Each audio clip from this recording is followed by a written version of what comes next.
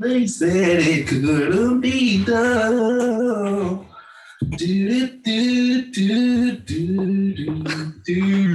Everything I spit rare, we sound in that great area podcast. They talk about hip hop all the way in the UK, so they gon' get props. Ooh, let me catch it once again. Every time I'm spitting.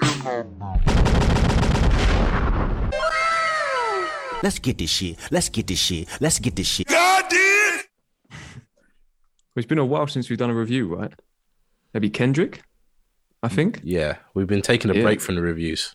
Yeah, it's been a while, but a strong one to come back on. This is an album that's been long in the making, I think. But I guess let's just kick off with what we normally do and talk about how we were introduced to Freddie Gibbs, when that was. Has anyone been listening since way back or had a more recent sort of entry to Freddie Gibbs? I don't know what we class as way back, but I definitely remember you telling me to listen to Pinata. So how long ago that was, I have no clue. But Pinata was where I had heard of / listened to Freddie Gibbs. Mm-hmm. So that's like 2014.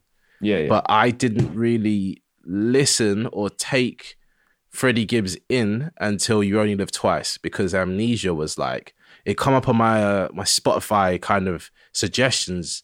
You know, we do like a hip hop playlist and it just slides in a few songs you might like. That was in there. And I was like, what is this? I was like, ooh. And I was like, oh, I've heard of Freddie Gibbs. And from there, I think I kind of paid attention, obviously, since 2017. But he's one of them rappers that's like really prolific, that he disappears. And, you know, it's like, it's kind of hard to rely on him to drop. Like, he'll just drop a whole bunch of singles, but not really projects. But yeah, that's me. So I guess since technically 2014, but not actively. See, I mean, I would say he's been like consistently dropping he pretty much drops a project every year. But I guess if he's not quite on your radar, you may miss from time to time. The only year he didn't drop was the year before that project was 2016, because he was in jail, I think, in Europe. Wow. Yeah, he was in jail in Europe.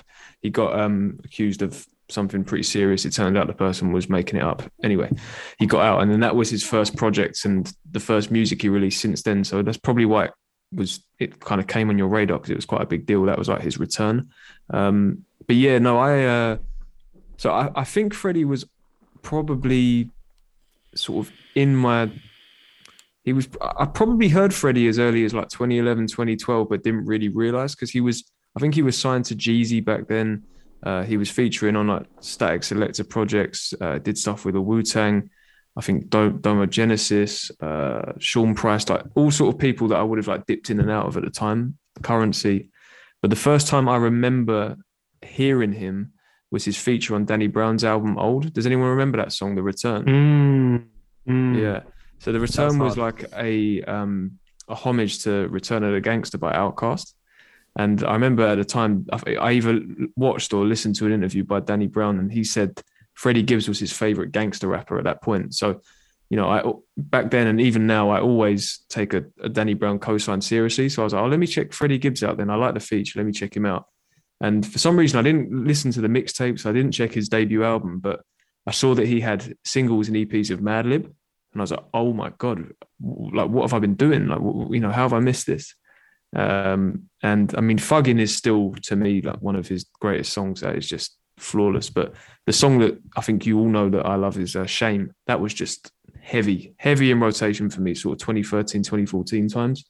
So yeah, Pinata was like the first project I sort of listened to in real time and that made me become a fan of Freddie Gibbs, because, well, Pinata is a, you know, underground classic at this point. But what about Theo or Kieran? What was your introduction to Freddie Gibbs? I was going to say mine's probably late, but it was thugging for me, because I was like, I swear, I think even you told me to go and check Freddie Gibbs out, and it was thugging. I must have heard it. I was like, oh my God, who on earth is this? And I checked out Pinata, and that is just, I mean, it's just a flawless classic to me. That album's just amazing. And it was later on though, because I kind of like dipped in and out, and it wasn't until it got to, if I'm being brutally honest, it's when it got to Bandana. And then I was like, oh, okay, Freddie Gibbs is back with Madlib again. I know, because I missed out. That's what I mean. I didn't I missed that whole chunk out of like albums, which are just amazing, by the way. But I dipped back in, and then when Bandana came out, I was like, okay, I'm taking Freddie seriously. So literally from 2019 onwards, I just took him seriously and just think this guy is amazing. But wow, I want to say it was, I don't know, about around 14, 15, obviously dipped in Pinata, but then I just lost track and then got back in touch with him when Bandana came out. Well, it makes sense because, like Sam said, it felt like he was a bit more sporadic at that time. I guess the album that followed Pinata didn't quite. I guess it just wasn't as well received. It was still it's still a good album, but obviously having Madlib attached is going to bring more attention. And then, like I say, he went into he was in jail for a period of time, and it sort of slowed down his momentum. But Kieran, what about you? Because we've all had very different time periods here. It's quite interesting. It's sort of a collection of like yours and Theo's, because obviously like you were the plug this time. You gave us Freddie Gibbs with Pinata, so I got in with that. Then I listened to Shadow for Doubt, and there were actually a few songs I liked more than the ones on Pinata. I think. Oh wow! Like Fucking Up the Count. Yeah. Wait, let me get this track list up, because there's a few that I feel like people don't speak about this album enough. There's some really like top tier. Forever and a Day. That's a really good Freddie track. Careless, obviously as well. Careless. I think those three. I don't know. They were just like heavy in rotation. I think they were more addictive than Pinata as well. And I feel like this album comes nicely in connection with Shadow of the Doubt, like the style he showed us on that. The one we're going to discuss today. But yeah, I like Theo. I don't know what happened, but I just stopped listening to him until Bandana happened again. I don't know if it's because like I didn't like You Only Live Twice, the album, or something, but I just kind of like went off with him. Even though like I was listening to the singles, like on Freddie, there was some good tunes that for some reason like went into me. I think like Wait. I don't know why that one. The bass on that was just crazy, But big up Kenny Beats. Exactly, But he's got such a good producer selection throughout his whole career. Like even with Alfredo as well. But I think that's when it got solidified. Like he's on a really crazy run right now. Well, that's what I wanted to ask next. Was since let's say Pinata is this one of the best runs ever? Like just across whether it's mainstream artists, underground. Like think about that point, isn't it? Yeah. I don't know if I've heard the run though, if that makes sense. Like I've heard the music, but I haven't experienced the run. So Pinata was great. Obviously, I love Madlib, and then Freddie was doing his thing. Then Bandana, then Alfredo, and now Soul sold separately. But I don't know if I felt the run, if you know what I mean. Yeah, no, I get you. See, I think, you have maybe heard me say this before. I've kind of, for the last couple of years, said that if you just consider everything, to me, Freddie Gibbs is the best rapper since 2018 because of the output. Like, if we just consider all the sort of aspects that we would deem a great rapper or a great album, by the way, go back and listen to those episodes if you've got this far. What do you mean if you got this far? The fuck? We're in the first 10 minutes. You better be this far. And while you're this far, let me tell you some stuff, Listen. First of all, get the fucking Discord. You lot hear us say this shit all the time. Get the Discord. There's exclusive content in there. You can get Lifestyles of the Heath by fucking Alexander T, aka the resident seasoning man. You can just talk to us. We will talk to you. If someone gets in there, oh my God, you're going to get everything. So all the fucking hundreds and thousands of you that are listening, if you like Freddie Gibbs, then you should like us enough to go in the Discord. Yes, sir. Sorry. Go. If you're listening this far. Fucking hell. So I think that you could argue it goes back as far as Pinata, but I do think maybe there was a bit of momentum lost with, for whatever reason, Shadow of Doubt didn't get as well received. You Only Live Twice is kind of not deemed on the level of some of the other projects we're about to mention. We spoke about the jail time a couple of times now, but I do think since 2018, Freddie, like that run of Freddie, which was largely produced by Kenny Beats. You had Fetty, which was the joint album with Currency and The Alchemist. You had Bandana, you had Alfredo, and now you've got this. It's just strong projects after strong projects, and it's reminded me a little bit of like the Doom run of the sort of early to mid 2000s, where just every album is hitting. Yeah, no rappers really like had that kind of career where it's like, okay, this is one of the hottest producers out, and they're one of my favorite. Let me collab with them. then he does it with Kenny V's. Do you know what I mean? Like he's going back and forth between like three of the best producers in the scene right now. Yeah, and that's impressive as well. Like to not sometimes some artists don't even get to work with one of those producers, let alone 2, 3 of the sort close of relationship with. Yeah. Wow. Okay. Well, should we just get into the album? Really, I think usually we kind of start more with like the artist performance of the lyrics and that. But I thought it would be interesting to talk about the production first and just the sound of the album. Yeah. I mean, do we think this is like? Well, I mean, this is a bit of a silly question. It's obvious what the answer is. Is this his most versatile project to date? Oh, yeah. Yeah, 100%. Because he's fused everything. Oh, it just sounds amazing. It's like, I liked your comment before when you put it in the group, Sean. There's that. It's like everything of what he's put in his discography. He's like chucked it all in the pot, stirred it all up, and you get it in this album. Literally, you get absolutely everything. Yeah, and this is one of those times where, you know, like when a rapper can't sing, but they decide to sing anyways. He does it so well. So badly in some places that I like it, and so well in other places that it sits right. Like there's versatility in this, and it shows. Like it's one thing to try sing, you know, and then put the auto tune on, and he doesn't really do that much in here. He just sings, and it sounds good / bad / like fitting. So yeah, there's a lot of versatility in this. There's a couple things that are trash, but we'll get to that when we get to it if we're going through track by track. What I would say though is like first of all, not to discredit like the Alchemist or especially Madlib, who clearly pick. They've got a lot of they've got various different influences in their own music, but they have a distinctive style. And when you work with one producer, it can be a very sort of condensed project in terms of the soundscape. But what the other thing I wanted to say was, like, I think Kieran briefly mentioned it earlier, is that we kind of got this with Shadow of a Doubt, where he was kind of dabbling in different sounds and there was a bit more melody and it's that melodic rap kind of sound that he's got. And the production style varied on that album too. But I think this time is now like he's gone on this mad run and worked with these different producers, and like Theo just said, he's kind of like mixed it together and put it into a more, I guess, cohesive project, right? And just like ironed it out, and now it's sounding cleaner and fresher. And maybe that's down to also, I think it's the major label debut, isn't it? Right? I think it's certainly the biggest budget I think he's had on a project with this one. But yeah, definitely his most versatile. But you're going to get that when you work with so many different producers, right? You've got the sort of mainstays in Madlib and Alchemist on here, but then you've got Justice League, and you've got, I'm trying to think of other names on here now. Jake One's got a bit. Yeah, Jake One's on here. And how do you pronounce that person as well? K-Trana? K-Trana. They're on. Talking about this though, you know the list that got released like months ago that me and Theo were gassed about? So like that had Timberland on it. That had other producers. Yeah, I was actually disappointed that same, because it had Pharrell on it as well, Kieran. Yeah, that's the thing. I think have you seen Bootleg Kev, the Bootleg Kev podcast? He like does loads of interviews with rappers, and I think Freddie Gibbs was saying that the track he was saying he'd heard the song with Pharrell, but apparently it didn't get cleared or something like that. But hopefully we hear it at some point. That'd be cool. Oh yeah, hopefully. Because the thing is, like, that list of producers was like unbelievable. Yeah, it was too good to be true.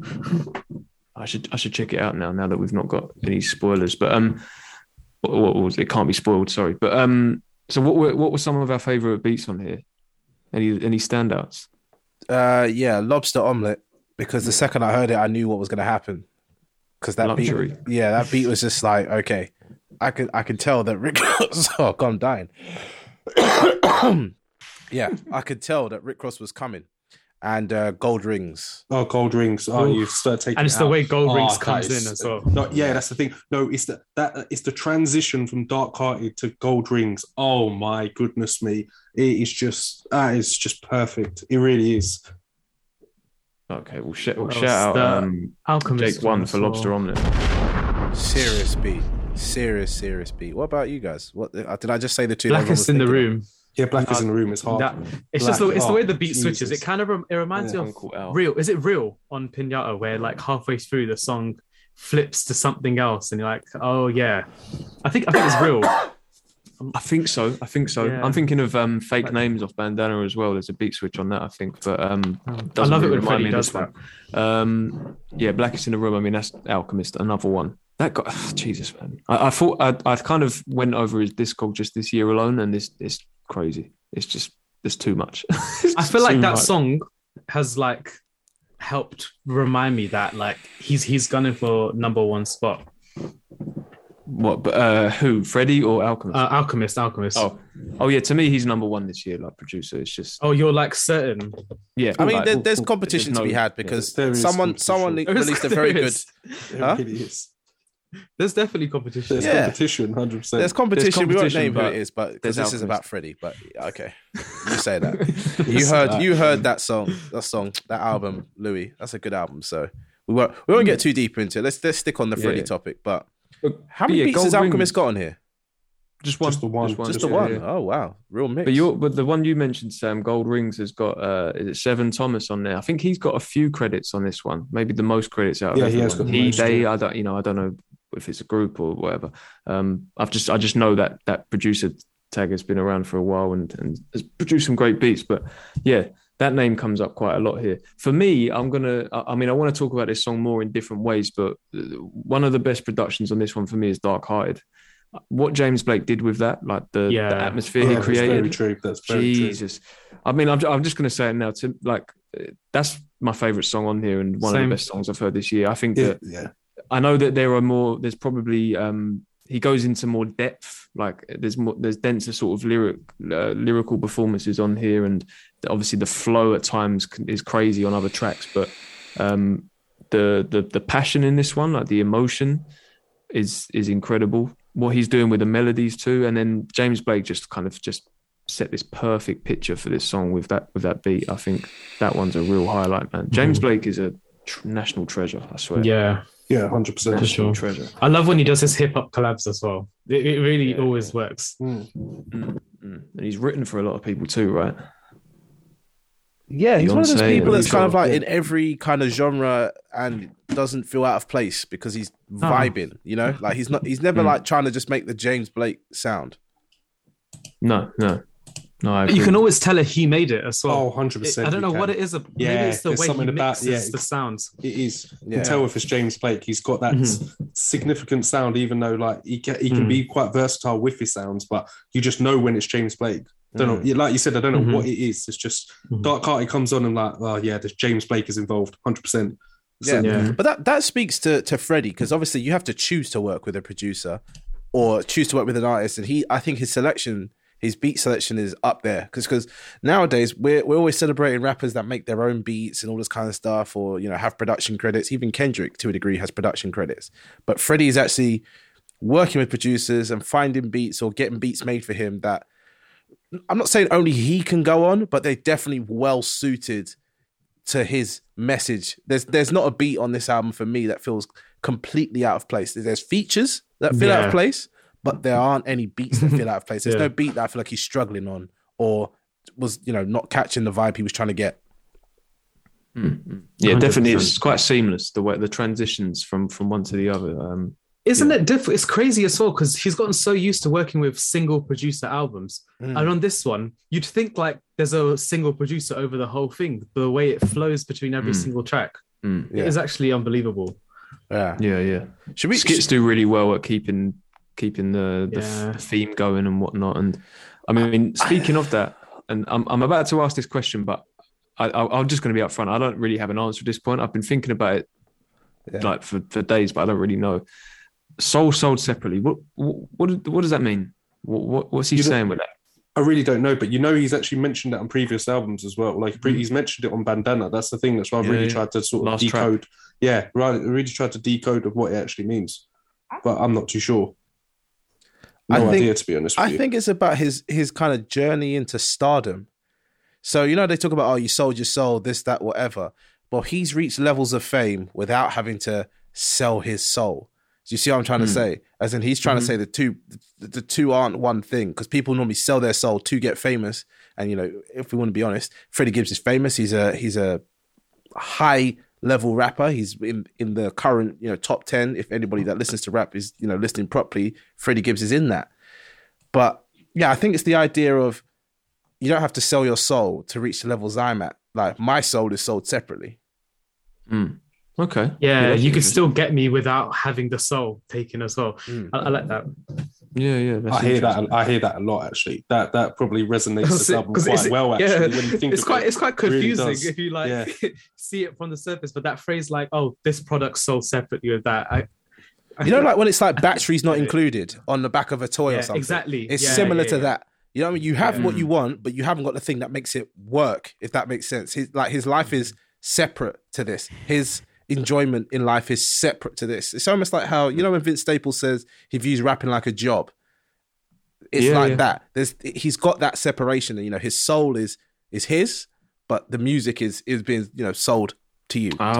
Yeah, it makes sense, especially with this. If I don't know if I'm wrong here, but for some reason I've got it in my head that this is the major label debut. Which seems weird because he's so far in. Yeah. But that makes sense because a lot of people, you know, there's the whole term being a sellout, and people like say that their soul gets sold to the industry and this and that. So, yeah, you're connecting the dots for me, Sam. I think you're on the right lines. But I had that same thing because I was just a bit like, well, what does it mean? You know what I mean? Like sold separately. Then there's the skits with the woman that's saying, you know, the triple S, and I was like, I was thinking of Balenciaga because there's a triple S shoe, and I was like, that's not right.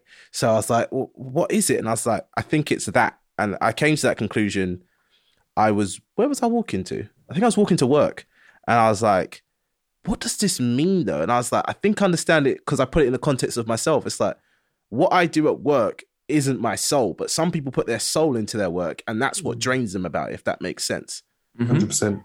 Yeah, I get that completely. Yeah, I get that. What I picked up from this, and by the way, I don't even think this is actually a thing. It's just the way my brain has decided to digest this album. But within about 2 or 3 listens, I started to break the album down into 3 sections, like 15 tracks, and it was almost like each 5 tracks were kind of a different part of the story or the whatever the journey is of the album. Can we say this though? So, it didn't feel like 15 tracks. I don't know if that's just me. It didn't feel like that. It didn't feel like a drag because all the tracks here are over 2 minutes. You know, some are touching 4. Like they're decent length tracks, and this did not feel like a long album. And I know that's something we say quite a lot is, you know, sequencing. Oh, it felt too long, but this. You know, one thing I think the reason why though, like, because if Freddie was a slow rapper, it probably would have dragged on. But he's rapping so fast in most of these songs that I feel like they just speed by. But they really do. They really do speed by, because I feel like I've listened to this album a ridiculous amount of times. It just keeps going on loop. And I start off the album thinking, like you say, it's 15 tracks. I'm thinking, oh, it might be here for a while. Before I know it, the album's starting up again. Yeah. I'm like, what?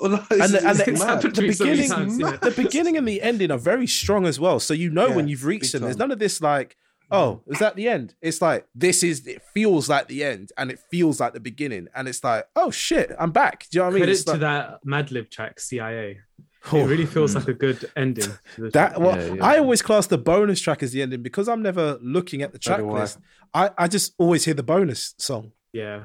But the bonus song as well is strong, isn't it? It feels necessary. It's not just like a random cut. It feels like it's part of the album. Yeah. It's like the first time they've collabed. The end of CIA does feel like the end, because even they've got that bit in the studio where you can hear them talking about it, and he's like explaining. Not explaining, but he's just chatting. I love that. Yeah. It's so authentic. It feels like an ending. It's almost like Last Call. You know, when Kanye's in the booth and he's doing, you know, Last Call, and there's all that talk happening at the end, he's on the phone. It felt almost like that to me. But also, I was just like, that's a damn good song. Like, why would you not put that at the top? I'm like, but I'm here at the end, aren't I? So it's fine to be there, you know, at the end of the album. Yeah. But yeah, like I was saying, so I quickly started to almost break the album down into 3 sections. And then I thought, oh, the title is 3 words as well. And I wonder whether each section, like the word represents those 5 tracks. So like for me, Dark Hearted Until the End of the Album is like the soul. That is the soul of the album, of what he's talking about. But I'm not quite clear on what would be sold and what would be separately, which is why like I don't think I'm really onto something with this. But that's how I've done it. I've broke it down into 3 sections, and I've kind of I have different things to say about all of them, I guess, like that, because like we're obviously singing a lot of praises here, but to me there are some not duds, but there are tracks on here where I'm like, no, it's not quite on the level of the other ones. Yeah, and I'm the majority of that comes in that first third. Well, I was gonna say I would have put it out there. Pain and Strife can go in the bin.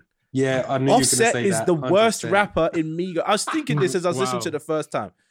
Offset is the worst rapper in Migos, and he makes the worst decisions on songs. He ruined that song with what he was talking about. He actually did ruin the song because Freddie really brings that at the start. I'm like, wow, this pace is amazing.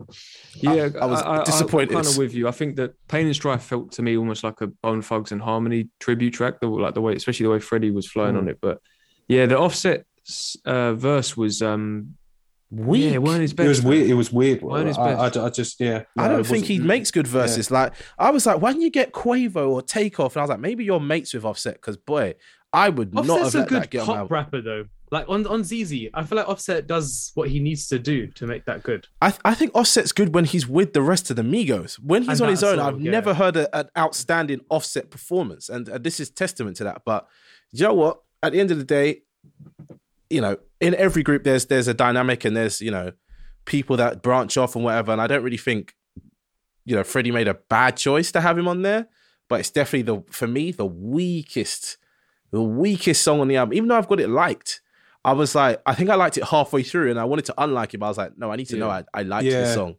Yeah, I think it's the weakest because there is a noticeable dip when Offset comes on. Because I think what Freddie's doing is great, and the production's fine, the beat's fine. The other song for me was and I like this song, but too much. Ironically, the chorus is too much for me. It's just repeated too much, it's too long. It's just a very long chorus. I found it quite vibey. No, I love Too Much. Sorry, no. Me too. I love Too Much. Oh, no, I'm sorry. I can't get enough of it. I could understand why someone doesn't like it, though, because it can be too much. Excuse the pun. Well, it's quite a long chorus, and then it repeats, and it's like, okay, and it takes up like most of the track. And then Moneybagg Yo, it's a solid verse, but it's not one of the best features on it. I'll be really listening to Moneybagg Yo, though, because I don't think I listened to him, like, on purpose. Do you know what I mean? No. Like I think I hear him by accident in the back of other people's tracks. I'm never going, I need Moneybagg Yo in my life. I've got I've got a really low point though. I need to say, because I don't know if anyone else experienced this. It's oh no. What's it to be? It's the way DJ Paul comes in with his feature.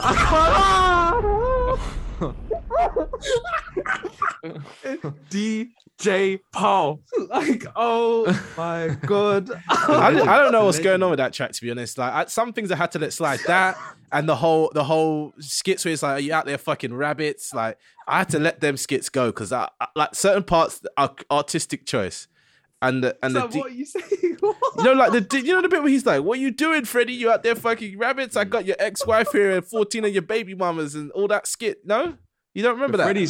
Freddie's out trying to stand up and mixing with these comedians now, and that's why he's got like Joe Rogan on here and others, I think. Yeah, but I was just a bit like, this is weird and it's not funny. Like, it's not my type of humor. I was like, maybe I'm missing something here, but I was like, yeah, that's weird. And then DJ Paul, sorry. Yeah, there's no one cringing though. This is what I'm trying to say. Like, it's funny. DJ Paul. I'm sorry to him, to be honest, because like the beat's good. He produced the beat as well. Yeah. I like the beat, but he shouldn't have rapped it. So I don't know, man. I don't think the chorus is bad though. It's not a bad song. I think it's just the song. End of the chorus is a bit. I don't know. I feel like we should listen to it to kind of, but the way Kieran's laughing, I don't want to. DJ Paul calls it. I don't want to play it. You've got me laughing way too much the way you're saying, I'm never going to look at that song again in the same way. I didn't think it was that bad. It's like DJ Khaled, but it's a bit more cringe, you know. I'm not gonna lie. What were you like this, Sean? Because I wasn't like this. I kind of I just let it go. You know what I mean? I just had it going. Yeah, no, I didn't deep it as much as Theo and Kieran, but now I'm like starting to think I missed out. Like. I think so. I like 3-6 Mafia though. That's why I kind of let it ride, because I like 3-6 Mafia and they do that shit all the time. This one didn't ride though. No, that is too funny. The one thing I'll say is like the song is like almost clearly a sort of like homage to a certain sound. Yeah, it's like you're saying 3-6 Mafia, so it could easily have been out of place on here, but it's not. It's not actually like out of place at all, which is again credit to the sequencing and the transitions. And Freddie's a Southern rapper as well, so it's nice to hear. Like, is he? That sound? Is he? I thought he was from Indiana. No, He's from Indiana, Gary, man. yeah. Oh, he's Midwest. I don't know. You know what the Midwest is? Young and reckless. Sorry, Sean. I know you don't really fuck with Kanye right now. Who? Kanye. Okay. The artist formerly known as Kanye West. Yay. So the first third for me was a bit. I was always going to say hit and miss. That's a bit harsh. It just had the weaker tracks on the track list. The middle part is a step up. And what we class as the middle part? Lobster omelette until like middle part was lobster omelette until PYS. That was the middle part for me. Now I don't know how you lot feel about this, but the Anderson .Paak song felt like what he wanted to be the hit song, but it isn't that. No, it isn't. Yeah, I know what you mean by that. It really isn't. I like the song, but I really know what you mean, because I always go back to that song and I'm like, it's a song I could skip. You know, I don't skip. But I'll be honest. Anderson .Paak isn't doing anything for me at all, and he's eating up the first half of the song, and I'm like, this is.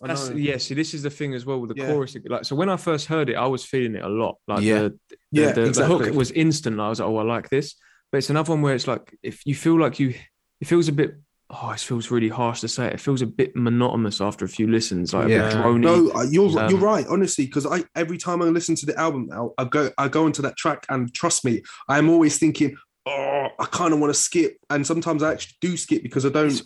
It's hard. Just don't. Yeah, because you're hearing three verses technically. Because you're hearing chorus, verse, chorus. Then you hear Freddie. You're like, this is long, and the beat can only carry you so far. Yeah, exactly. Yeah, I think that's what it is. You know, because individually, like the verses, like Raekwon goes in, Freddie's on a mad one. Anderson .Paak's verse is solid as well. But I think it's almost like it's too formulaic. It's like, I don't know. It's the pop formula: chorus, verse, chorus, verse, chorus. Like, and but by the end, you're like, it gets a bit. It's like I said, it wanted to be the pop song. It wanted to be the hit, but the hit is technically the Moneybagg Yo song and the James Blake song. So he kind of misjudged that one. That should have been the bonus track in my eyes, because that's how bonus tracks feel. They feel like something slapped on the end. Yeah, I do like an aspect of the song though. That's like the way the chorus and the verses have different energy. Like every time the verse comes in, it's a bit more darker toned than like Anderson .Paak's like lackadaisical vibe on the chorus. I think that's what makes me keep listening to it. Yeah, I'm not skipping it. But I'm from where I was when I first heard it to where I am now. It's definitely not one of my favorite tracks. Put it this way. It's definitely because I want to talk about a couple of these features at least a bit more later on, but I guess the reason why I preferred the middle section to the first section as well is it's just a bit more interesting, like content-wise. He's just saying a bit more. Like I found it quite interesting that there was, he mentioned Jeezy at one point, and that's someone that he's been with for a long time and has sent jabs at and whatnot. But it was quite progressive actually. It was like, there's some it was maturity with this one. Which is kind of baffling when you think about what's going on with Benny Butcher at the minute, but maybe we talk about that later. I don't know, but yeah, this section for me just it was a step up, both in terms of like the features more often than not delivered, but also he just was saying a bit more, I guess. And then the third section, again, this is me putting them into sections. It's not like an actual thing. That final third for me, wow. Yeah. That's the part that's got the most likes for me. I think from track 11 all the way down to the end is like. Oh yeah, 100%. And I wonder why he's backloaded the album. Like, I don't know if it was intentional, if it's just how he wanted it to kind of flow, but it starts commercial, then it like transitions into this like more conscious stuff towards the end, doesn't it? Yeah. Well, I don't even know if people are making it that far, if that makes sense. Like Grandma's Stove.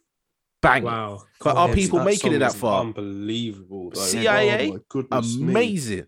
And I'm talking about the last beats 3 tracks and bars. have low streams compared to the rest. This is what I'm saying. I don't know if people are making it there because they're like, well, I've heard it. I heard the Moneybagg Yo. I heard the Rick Ross. Okay, yeah. Or Anderson .Paak maybe. All right, cool. And this new age people, they don't really fuck with Pusha T, but their loss.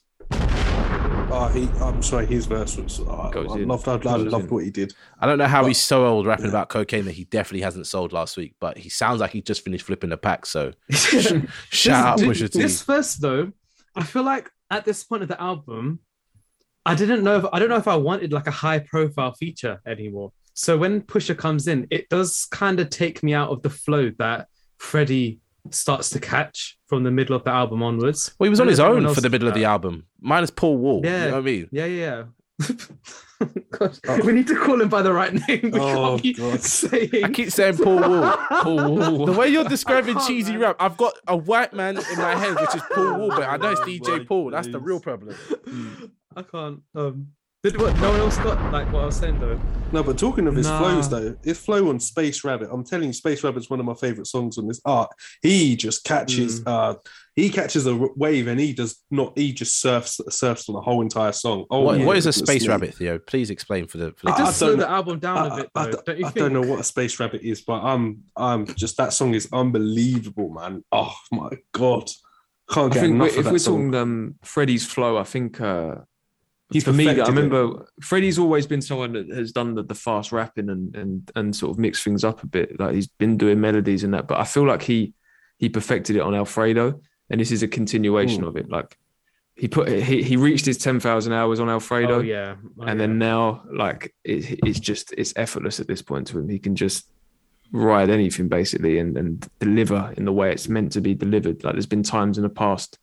I can't think of it off the top of my head, but where you're like, I don't know whether I would have done that flow there. Like, I didn't need to be that fast, or like you didn't need to deliver it that way in that moment. Whereas now it's like every track he's in the bag, basically. He's in his bag. Technically flawless at times. But that final, back to what you were saying, Kieran. No, I didn't really get that from Gold Rings, you know. I don't know whether I just hear it, like they're like the top two guys in coke rap, right? But you know, hearing them two together, I think I just every time I get caught up in their verses and the atmosphere of the beat and that. Talking about just the content as well, I think with Grandma's Stove, I mean, Freddie has been introspective before. He's been kind of raw and sort of tapped into certain emotions and that. But this one was like, wow. This was powerful. Self-deprecating, do you know what I mean? Like talking about the stuff with like his kids and his baby mamas and man. These are the types of songs where I'm like, the people like nearby need to check in and see if they're okay. Like some of these and CIA as well. Yeah. I think in CIA he continues that deepness, doesn't he? But it's a bit more societal how he's discussing it. Yeah, that one had a bit more social commentary in there, whereas Grandma's Stove, you know that this was his sort of, I don't know, like Mother I Sober moment, or do you know like the one that really kind of you've got to dig from somewhere pretty deep to put this together. But then again, I guess this is their therapy, right? This is how they kind of stay on track and stay healthy as they make this music. But no, this one I was like, I think someone needs to go and check on Freddie, man. That's a lot to be to be dealing with at the minute. 100%. But yeah, just to kind of go back to features, I mean, did everyone have a favourite on this? Yeah. It might be Raycon, to be honest. I don't know why. I love how Raycon comes on it. Well, you know how I feel. Rosé. He just comes in flawless, comes in clean. And considering what he did on DJ Khaled, I'm impressed by this because I thought he may have lost it because I've been seeing a lot of bullshit online. No. I weren't wowed by the Ross feature. I weren't wowed. I think he meant to be. I think he's just doing his thing. Exactly. He literally taking the words out of my mouth. He was just doing his own thing. It wasn't like one of his deep verses. It wasn't one of his I don't mean in that way. Like I wouldn't have wanted a real deep verse on a track like that. I just mean I don't know. I guess it wasn't one of his best I've heard in recent years. Like, but it's that luxury. Flow-wise, it was a bit like repetitive and a bit. Yeah, but it's the luxury stuff. He talks about popping bottles in a weird location, watches and cars. That's it. Strong. The whole thing about athletes and all that. I thought all that was quite a nice little line there. But I'm with Kieran. Raycon for me was like, how is this guy still that good? Like, stop it. He's ridiculous. Stop it. And it was nice to hear Scarface again, because Scarface, I mean, he's been around for so long. And he I feel like he was really ill fairly recently as well. I was getting a bit worried that he might pass. I don't know if it was COVID or something like that, but he has retired, right? from like albums. I guess so, yeah. I mean, he finished strong with Deeply Rooted as well. That was a really good album. But yeah, it was nice to hear Scarface. It wasn't one of his best either, but it was for someone who's been in the game as long as he has and clearly deals with quite a lot of physical strife and that. I think he did a solid on that one. I'm kind of skipping back, but that beat as well to me. I love that beat. I think that's DJ Dahi, that decoded beat. Yeah, Weird, it's DJ Dahi. Jittery, yeah. Who else was on here? Oh, I mean, yeah, we've already kind of touched on Pusha T. For me, Pusha T just sounded immaculate on this. Oh my god. Yeah, but I think Pusha T's hit his stride. Delivery. It's just his delivery, man. He's got one of the best deliveries in the game. And the voice as well. Yeah, exactly. This could have been on it's still not dry or whatever the fuck. Yeah, it really could have. It's almost dry, yeah. But I think, Freddie was like, I need this for my album because it felt like something that could have just, been slipped off that album. Mm-hmm. Pusha T's an anomaly where he can continue to just rap about the same things, but it's fine. It doesn't matter. It doesn't get boring. You just don't get bored of it at all, man. It just still sounds so flipping good. And what they did in the chorus, or the second chorus, where they're going, well, not back to back, but they're together. That was nice. Yeah, it's hard. Yeah. But I think, I think Kieran's right in the sense that his voice and Theo, I think you said delivery too, are clearly like he's blessed with those things. But I think the reason why Pusha T's managed to remain this relevant, whether it's from the clip stage to his solo stuff, is he's always it's the soundscape that he chooses for his albums. It does change. You know what I mean? Daytona is not the same as It's Almost Dry, and Darkest Before Dawn is different to that. And do you know what I mean? He's always, I guess, it's not. I wouldn't say reinvention, but it's keeping it fresh, I guess. And the flow switches coming up with interesting ways to say what you're saying. Do you know what I mean? No one says what he says. He definitely invented a new flow this year. That flow he had on Neck and Wrist Don't Lie. I have never heard anything like that in my life. It's so exciting. Like he's definitely a creative talent, but he shines on this song. And if we're going to, there's only really 5-6 features on here, but if we're going to talk about top 3 features, he's definitely in that conversation. Oh yeah, he probably is number one. Actually. Yeah, one thing I want to ask everybody, and feel free to say what you want to say about this. How do we feel about the tracks where Freddie's on his own? Do we feel like he's missing something? Do we feel like he's delivering? Because for me, the tracks where he's on his own and he tries to do the chorus and the verse, I actually was kind of impressed with how nice they all sat together. They never felt any kind of way. Like they never. I wanted more of it. Honestly, Yeah, I actually so did wanted I. more tracks without features. Yeah, I was going to say the exact same thing. What about you, Sean? You seem kind of upset by that statement. No, I'm looking at the track list. I think that I think he handles any of the sort of the singular tracks on here. I mean, you think he's doing a lot on Blackest in the Room, Dark Hearted, Grandma Stove. I know there's an R&B feature on there, which is a great little touch at the end as well. CIA. Yeah, Freddie holds his own, but he's been. Don't forget Space Rabbit. He kills Space Rabbit as well. Do not forget that song, man. That is my jam. I'm telling you, the guy goes off. Unbelievable. Yeah, no, Freddie's. Yeah, he could have done this feature less and put out. That's what I was trying to get at. Exactly. I wonder if that's a possibility for Freddie Gibbs that maybe for the next project he just goes completely J. Cole style solo with a couple producers and. Do you know what it is though? He knows the game. Like people look for features when a project comes out. Are like the pop, hip hop fans looking for Freddie Gibbs' name? Not really, but they're looking for Pusha T, Rick Ross, Moneybagg Yo, Offset, all of these people. Yeah, but comes with the territory with a Freddie album as well. There's always a standout feature every year. Do you know what I mean? Whether it was Pusha T on Palm Olive on Bandana or I'm trying to think now like. Pinata. I mean, Scarface or Pinata is hard. He had the posse cut on there as well. With like, this is the thing. Like, I think all of his features in the past were choiceful. Like, it's a bit messy on this album. The features, but I'm only realizing that talking to you guys now. I don't know. I get what you mean. I'd say it's more like it's definitely varied. A bit obscure. Like, to go from Anderson .Paak and Raekwon to DJ Paul to Pusha T to Music Soul Child. It is a bit wild in that sense, I guess, yeah. But I'm not mad at it. It's cool. No. It's fine. We might as well talk about like what next for Freddie. I think for me, this is going to sound really weird, but I kind of don't want any music for a little while. I think we've had a project every year for, other than 2016, most of pretty much like 10 years now. And this kind of feels like the victory lap. Like he's put everything together that he's went out and done. He's still kind of talking about the same things, but obviously he's doing a bit like what Conway did, where he just goes that extra mile and gives you a little bit more information. And I just feel like maybe it will be. You don't want. There's only so much you can have. Like, you know, when TV series has gone too long, you just think I should have ended at season 6. Like that's how I kind of feel with this. It's like I kind of want him to stop with the music for a little while, go away, live some life, do some other things, which apparently he wants to do anyway. He's trying to get into stand up. He's just done a film where he's acting. I feel like he's trying to do something else as well. That's kind of what I want now, is a break, like whether it's 2 or 3 years, and then he comes back with not just new music, but I guess new content as well. Back with that album with Madlib. I think he's Montana. I think he was going to make a third one.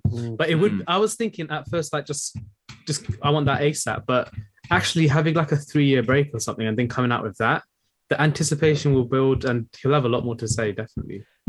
Even just a year, like, because it's every single year. And the only reason I say it is because I don't doubt that Freddie would drop Montana next year, and it's one of the best albums of the year. That's like, I've no doubt of that. But there's always that risk of like just going that extra one and it being a flop or a dip in the quality. So I wouldn't mind a break. I wouldn't mind a year or 2 off, go and try some other things, some more, artistic ventures, and then come back with these new stories and maybe a new sound or whatever. But what about you, lot? What do you think's next? What do you want next?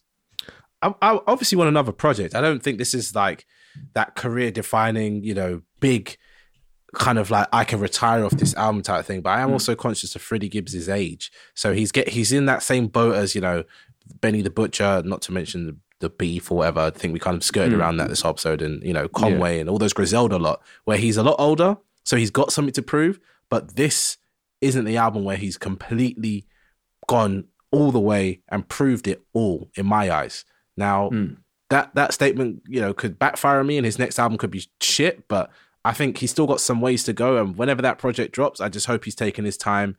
And realistically, like we said earlier, I hope he's done a lot more solo tracks. Because that's what will get him the respect of people like us, as opposed to, the kind of bigger fan base he's trying to appeal to. Because the bigger fan bases, they'll listen to this, they'll listen to that, they'll listen to this, they'll listen to that. But if you make an album for yourself and for the real rap fans, that will be a much better kind of footing for you to have a big hit album, in my eyes. Okay. What about Kieran or Theo? He can. As much as I've liked him dropping albums, pretty much every year, I think he does need a break. Yeah, like the thing he's wanted to take a break anyway and go out and do different bits and bobs. He even talked about making an R&B album, which I can't really see. Yeah, I was going to say that, yeah. But I think he just needs a break, just spend some time away, gather his thoughts, and also and come back refreshed with that new energy. Because I feel if he just keeps going, like you say, it probably will turn into a dud, because he will probably almost burn himself out. He just needs to take a few years off and then come back fresh. Even though I would be looking for the new album, but I think he goes away and then focuses, gets himself together and then come back with Montana with Madlib and then just smash it. That's what he does. Did you hear that he said he's joining Silk Sonic? Oh my God, he didn't say so. Oh, that is ridiculous. Could you imagine though? That'd be fun. Well, where's that song where he's singing a lot at the end, like trying to sing, and then he starts laughing, I think, afterwards? Am I bugging? There's a song where he tries to sing in this. Isn't it Couldn't Be Done? The first track. Is it? I don't know. I just remember hearing him trying to sing. And I was just like, what the fuck? I like it, but I don't like it. Yeah, look, Gat Damn on Bandana, I like that song. I know it's not for everyone, but he's kind of singing on it. Oh, yeah, he sings nicely on that. Yeah. That's a cool track. You know what? I feel like... Oh, sorry, what were you saying, Sean? No, nothing. I feel like there was a point, and I don't know if it was when Alfredo dropped, but I thought that Freddie and Benny were going to have like a collab album or something. That ain't happening anymore. This is what I'm disappointed. This is what the beef is about, though. That's where some of the beef originated from, because Benny... We could go on about this, but it's because Freddie did want that collab album, and I don't know, Benny was too busy. And then Benny starts saying, "Oh, you're begging me for this collab album," and then he just got upset and all sorts. And then obviously the beef has escalated to what it's been. That's crazy.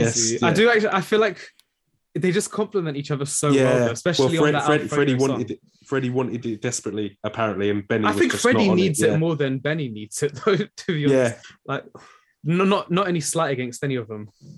I mean, you're right, though. You're right. You're not wrong saying that Freddie needs it more than Benny, but also Benny has stuff to gain out of this. It will test his rap skills. Like maybe he's avoiding it because Freddie will run circles around him. Who knows? But yeah, I don't know about that. That could probably happen. Yeah, according to Benny, though, apparently it all started with like Freddie was cracking some jokes, and he said something about Benny got shot, didn't he, a couple of years ago? All right. Yeah, and I think, you know what Freddie Gibbs is like? He's just always trolling and cracking jokes. And I think he said something regarding that. And Benny the Butcher is, as far as we're aware, a very serious guy, street guy, and just didn't take kindly to it. And it kind of went south from there. And that's where there was the back and forth. And then we had the brawl and the chain being snatched and everything. It's just disappointing, man. The chain being snatched is ridiculous. I think the line that in this album that really like got me like twisted almost was like he says like he's still selling crack or something. I didn't understand what was going on there. I was like, are you Freddie? Hell? No, he can't be. There's definitely a line though. He makes way too much money to be selling crack, though. Yeah, I remember hearing it said. I was like, "Really? Is it like a claim, like the only rapper this big selling crack or something?" It's something like that. Yeah, no, he's got to be joking. He's a joker, isn't it? He's got to be joking. There's no like, I can't. Oh, I can't. It's quite a serious moment that he says it in, though. Like, it's not even. I don't even know if it's a song to joke in. He does say some wild stuff on this. He talks about like having the crack in the diapers or something like that. And yeah, that was wild. That was wild. Like, whoa. That was wild. Yeah, it was mad. Yeah, Freddie Gibbs is a crazy guy, man. Crazy guy. I guess the last thing I wanted to ask is, at this point now, with the catalogue he's got, is he in the GOAT conversation? Do we have to start talking about Freddie Gibbs as one of the greatest to do it? If not of all time, then of his generation at least. No. That's my short answer. I need one more album. Yeah. That's like really? I was going to say of his generation. I can't call him all time. Not yet. Of his generation for sure. Yeah, of his generation definitely. Sam was like no, like just no. Yeah, because that's the easiest answer I can give you. The answer is no, not yet, but possibly. Depending on what comes out next, or maybe I just need to let a couple things marinate. Like obviously Pinata came out years ago, Alfredo came out in the pandemic, or what. Maybe I need to hear it again and then hear this and go, oh shit. But I haven't had the oh shit kind of realization that I've had with a Kendrick in 2-3 albums, like I've had with a J. Cole in a couple albums, like I've even had with artists like Tyler. I haven't had that yet, and those are the people in the GOAT level conversation. So and you got to consider like his best albums. A lot of the credit is I'm not saying Freddie's not doing stuff on Pinata, Bandana, and Alfredo, but it's like clearly the producers brought him up a level. Yeah. That like actually I don't even think his solo albums have like hit. This album touches elements of that, but I don't know if anyone agrees. Like it's the collab albums that are his best work. Yeah. So he's on the way there. I get parking it for of all time. That's a big it's a big call, but. If we're thinking about his generation, and then you go, I know what you're saying. They're collab albums, but Pinata, Freddie, Fetty, Bandana, Alfredo, Soul separately. That's a serious catalog. And that's why I said of his generation. For me, definitely of his generation, he is top 3 at least of his generation. Ooh. But, that's a big call. That's a big call. But I'm not mad at that, Theo. I'm not mad at that. No, he's top 3. He's top 3. I'm gonna. What after Cole and Kendrick? Yeah, he's got. I'm going to say it here. I think Freddie Gibbs has a better catalog than J. Cole personally, and I love J. Cole. J. Cole's one of my favorite rappers of all time, but J. Cole has not got that many great albums. He's not got as many great albums as Freddie Gibbs. Yeah, I think J. Cole says more. The thing is, though, Cole says so much more. Though I hear that tape. I hear that tape. Like Sean's saying, I hear that tape. Freddie has got better albums than J. Cole, and you know how much of a J. Cole fan I am. But he has got better albums. What J. Cole album is better than Alfredo? You tell me. Yeah, this is wild. This is actually wild though. No, but name me three J. Cole albums that are better than Freddie's discog. You can't. You could probably only name one. You can't do maybe 2 at a push, but not 3. You can't name. I can name many songs. So Yeah, many but that's the songs. thing. songs aren't gonna do it, J. though, Cole man. has made some like, timeless classic songs, yeah, and has important projects and is one of the biggest for a reason, yeah. But when we're just talking about project for project, if we just compared the two, the quality of Freddie's work is higher. 100%. If you did like a battle of projects, Freddie would win. I'm sorry, he's definitely going to beat J. Cole every time. Yeah, I think there's certain Kendrick is different stratosphere. Tyler is incredible. We've spoken about that, but after that, I'm struggling to think of five artists that have got better catalogs than Freddie Gibbs of his generation. Well, you're not struggling. You're not struggling. You just know who's in that category, and there's not many people in that category. Yeah. It's the Griselda lot and a few other people that have been around for a little bit, but have only just started getting the love they deserve. No, I put Griselda in more of a recent generation. I know they're older guys in terms of their age, but they didn't really drop major projects until later on. I'm putting Freddie in the sort of the 2009 to 2014, that kind of era. Oh, that's new school. Earlier. Well, that's not even new that's school the anymore. list. That's technically the mature Big rappers Sean, now. Yeah, Wale, them rappers in their mid to late 30s. I feel what you're saying. Yeah, I I hear think what you're that it's a catalogue that not many can compete with. No, for sure. In his 100% we generation, can't. for sure. Yeah. Yeah. He probably is third in that generation. Yeah, They said it couldn't be done. Or second. Oh, the board. Oh no! Damn. God. Oh, the board. The board. Damn. All white bricks. So we're going for favorite tracks. Yeah, go for it. Yeah, who's going first? Should I just go for that? Because we all know It's that. actually quite hard, No, it's not hard. It's not hard for me. Space Rabbit.